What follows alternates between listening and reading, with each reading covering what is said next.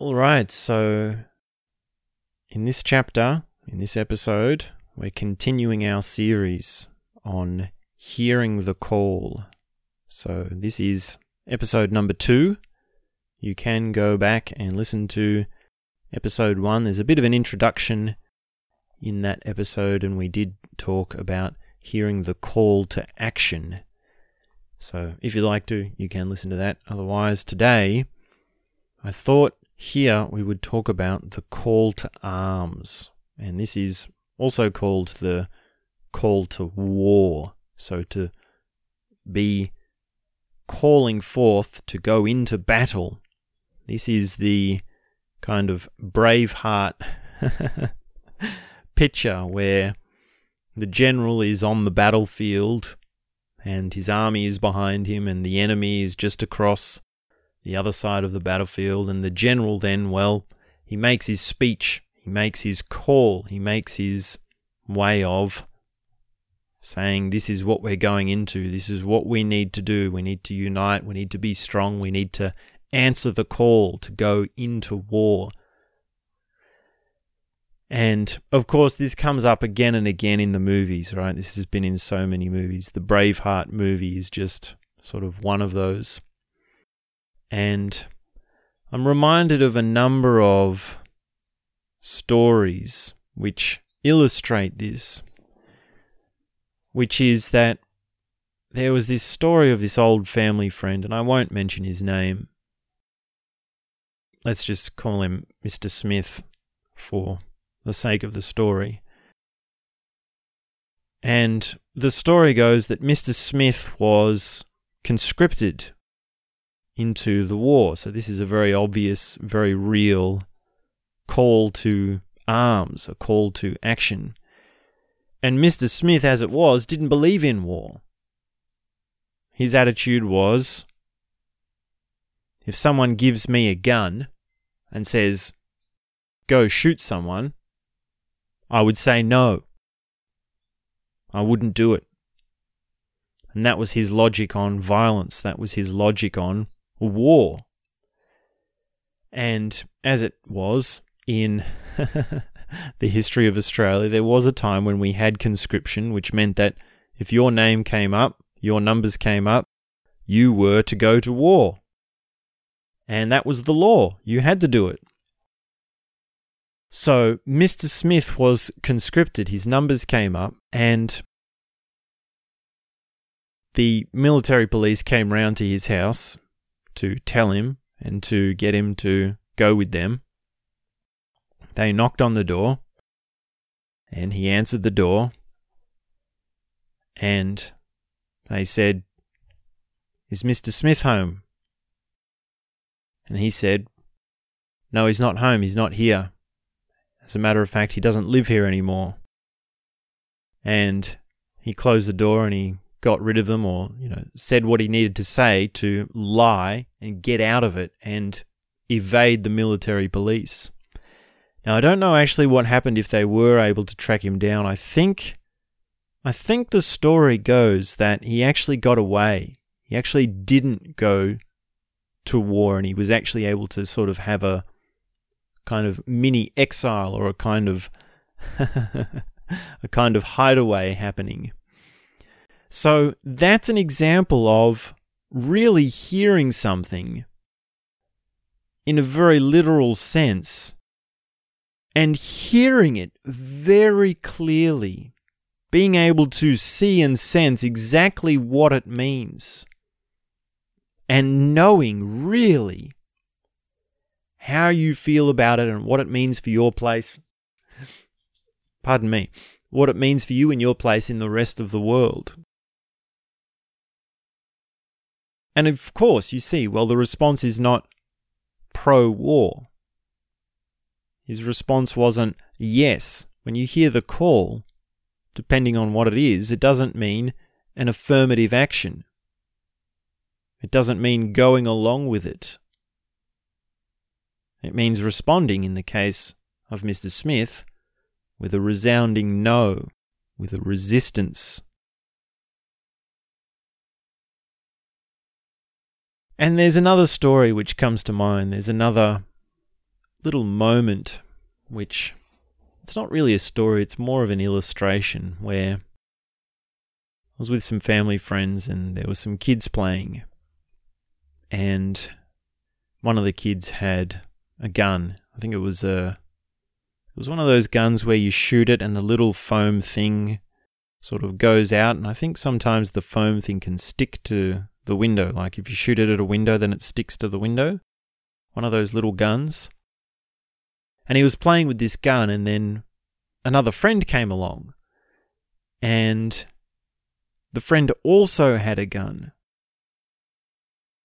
And in that moment, it was so obvious, like he had the sort of same brand and everything, the same sort of kind of gun. It was like really like this big coincidence of, oh, you've got one, I've got one, we should play together. And of course, it was very obvious in that moment that they should shoot at each other. They should play as one on the other side, and they should be enemies. That's the game that was just so obvious to be played. And in that moment, I think, if I remember correctly, one of the parents sort of pulled one of the kids over and said, now, don't you be shooting your friends, or don't you play mean with your friends, right? Because the lesson there of guns and children in any sort of context, even in a playful way, that is very dangerous. That is very much something you want to avoid, right? Is there a darker image than a child with a gun? Is there anything more horrifying than violence and children? It's really quite scary. So I can understand that parents' response to these children playing to see, okay, well, don't be shooting each other. Don't be playing into violence. And yet, in that moment, what I could see, just as looking at it as if it was a picture, as if it was a photograph of these two children with play guns and this parent off to the side watching along, it was so obvious that the thing that wanted to happen was for them to shoot at each other, for them to play war. And this is a game that kids play, right? They play it even when they don't have those guns. They play it in all sorts of ways. Again and again they play it. And I can see the appeal, I can see the feeling. There's something as a masculine man, as a macho man, as someone who wants to assert his power and to feel strong. I can sense what it's like to have a gun, to have that power, to battle forth, right? That's a very unique feeling. It's a very empowering feeling. And we resonate with that because we are weak. We are powerless in so many ways. And we want to be empowered. We want to assert ourselves in many ways.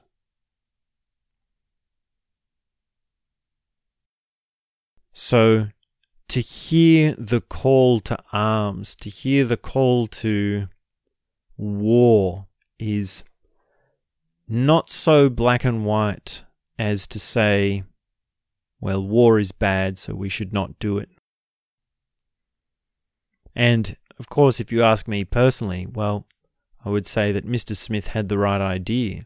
I very much admire the man for his response and his wit and his ability to see very clearly the situation. And I feel very much that, well, kids should be allowed to shoot at each other. It might be that if we allow the kids to shoot at each other, they can learn the lessons of war for themselves. And they can learn it without blowing their limbs off. They can learn it with just the play guns, the practice guns. So you might say, well, I give my kids guns because I don't believe in war, right? That's a very round, about confusing sort of image. It's like, well, what's your logic there?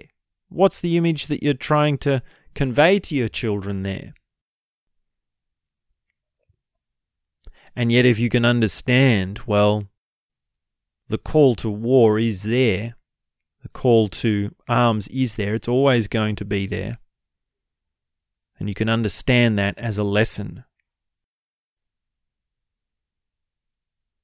Because there will always be a want to be empowered. There will always be a need to be strong. That happens with every generation.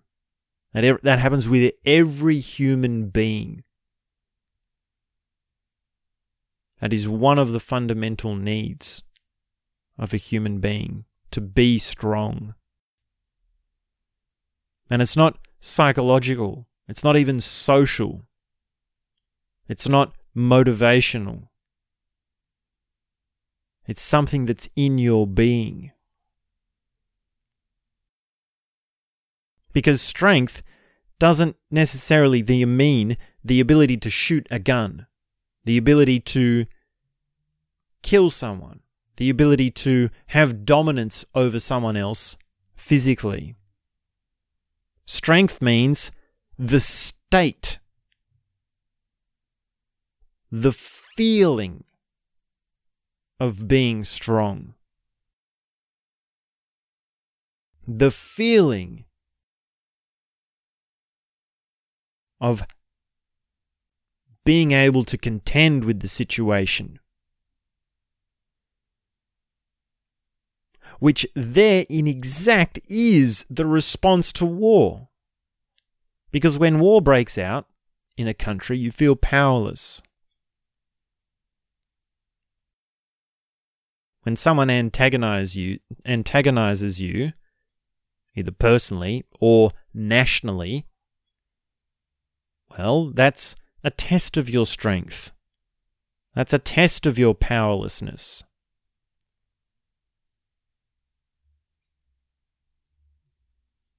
If your government officials or politicians announce tomorrow that so-and-so country has declared war on your country,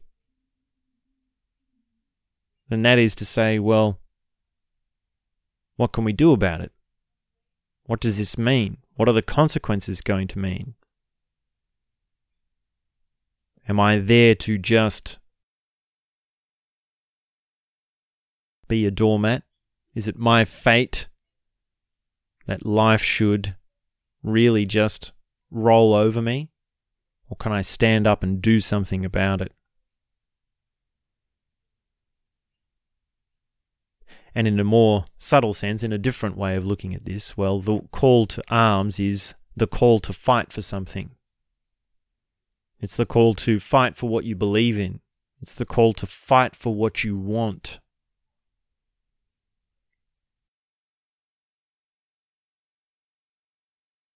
And sometimes you need to fight for love. Sometimes you need to fight for true self-expression. There's something very noble in that, to really fight for your right to express yourself and your ability to express yourself, and to fight to overcome your personal barriers to expressing yourself. Wow, that is a real freedom.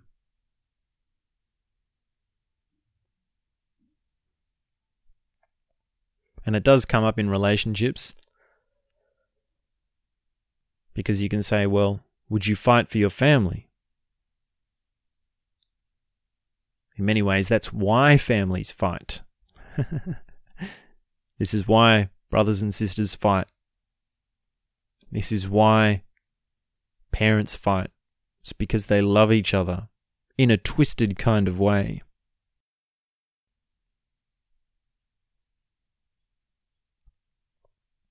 And really, when we fight with our family members, well,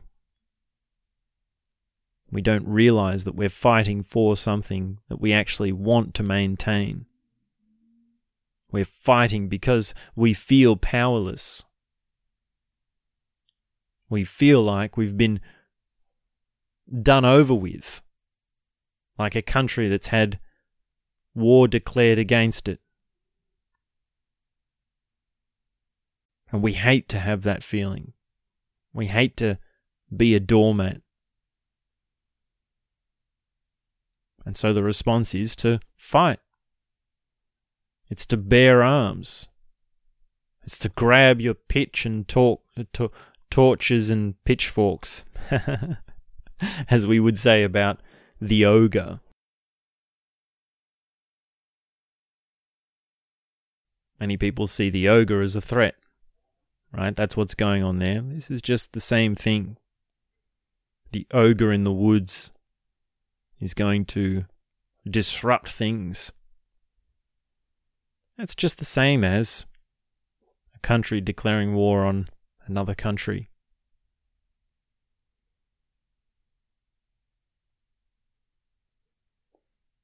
And, of course, the answer is to really re-engineer this feeling of power. The answer is to reverse engineer it in a way and re-engineer it in a way so as to be able to give it to yourself consciously, to orchestrate it for yourself consciously, and in a healthy way so that you don't have to go out and buy a gun and shoot up your enemies. Because violence is not the answer. Violence is never the answer.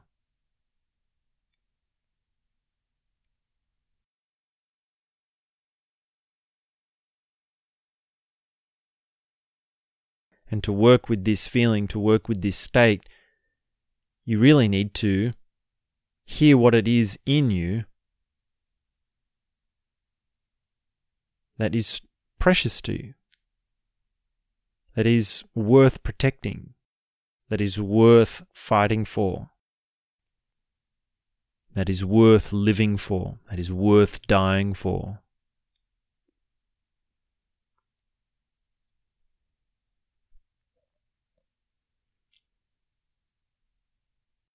So that's a little bit about the call to arms or the call to war. And of course, war is one of the darkest components of humanity at large. It's one of the darkest things that's in human nature. And of course, we all pray. We all pray every day for a war without world. And we will continue to pray for that. And of course, conversely, or as we've discussed, the beautiful side of that is our own empowerment. I mean, the only way out of war is through a true empowerment of every individual on every level. And that means socially, emotionally, personally, collectively, nationally, in every way. So I think that's at least enough to think about with the call to arms. So that's chapter 2. We will be back very soon with the next episode in the series, Hearing the Call. So when you're ready, probably by the time you're listening to this, it will already be out. So when you're ready, you can follow wherever you need to get to that episode. Thanks very much for tuning in. We'll be back soon with more.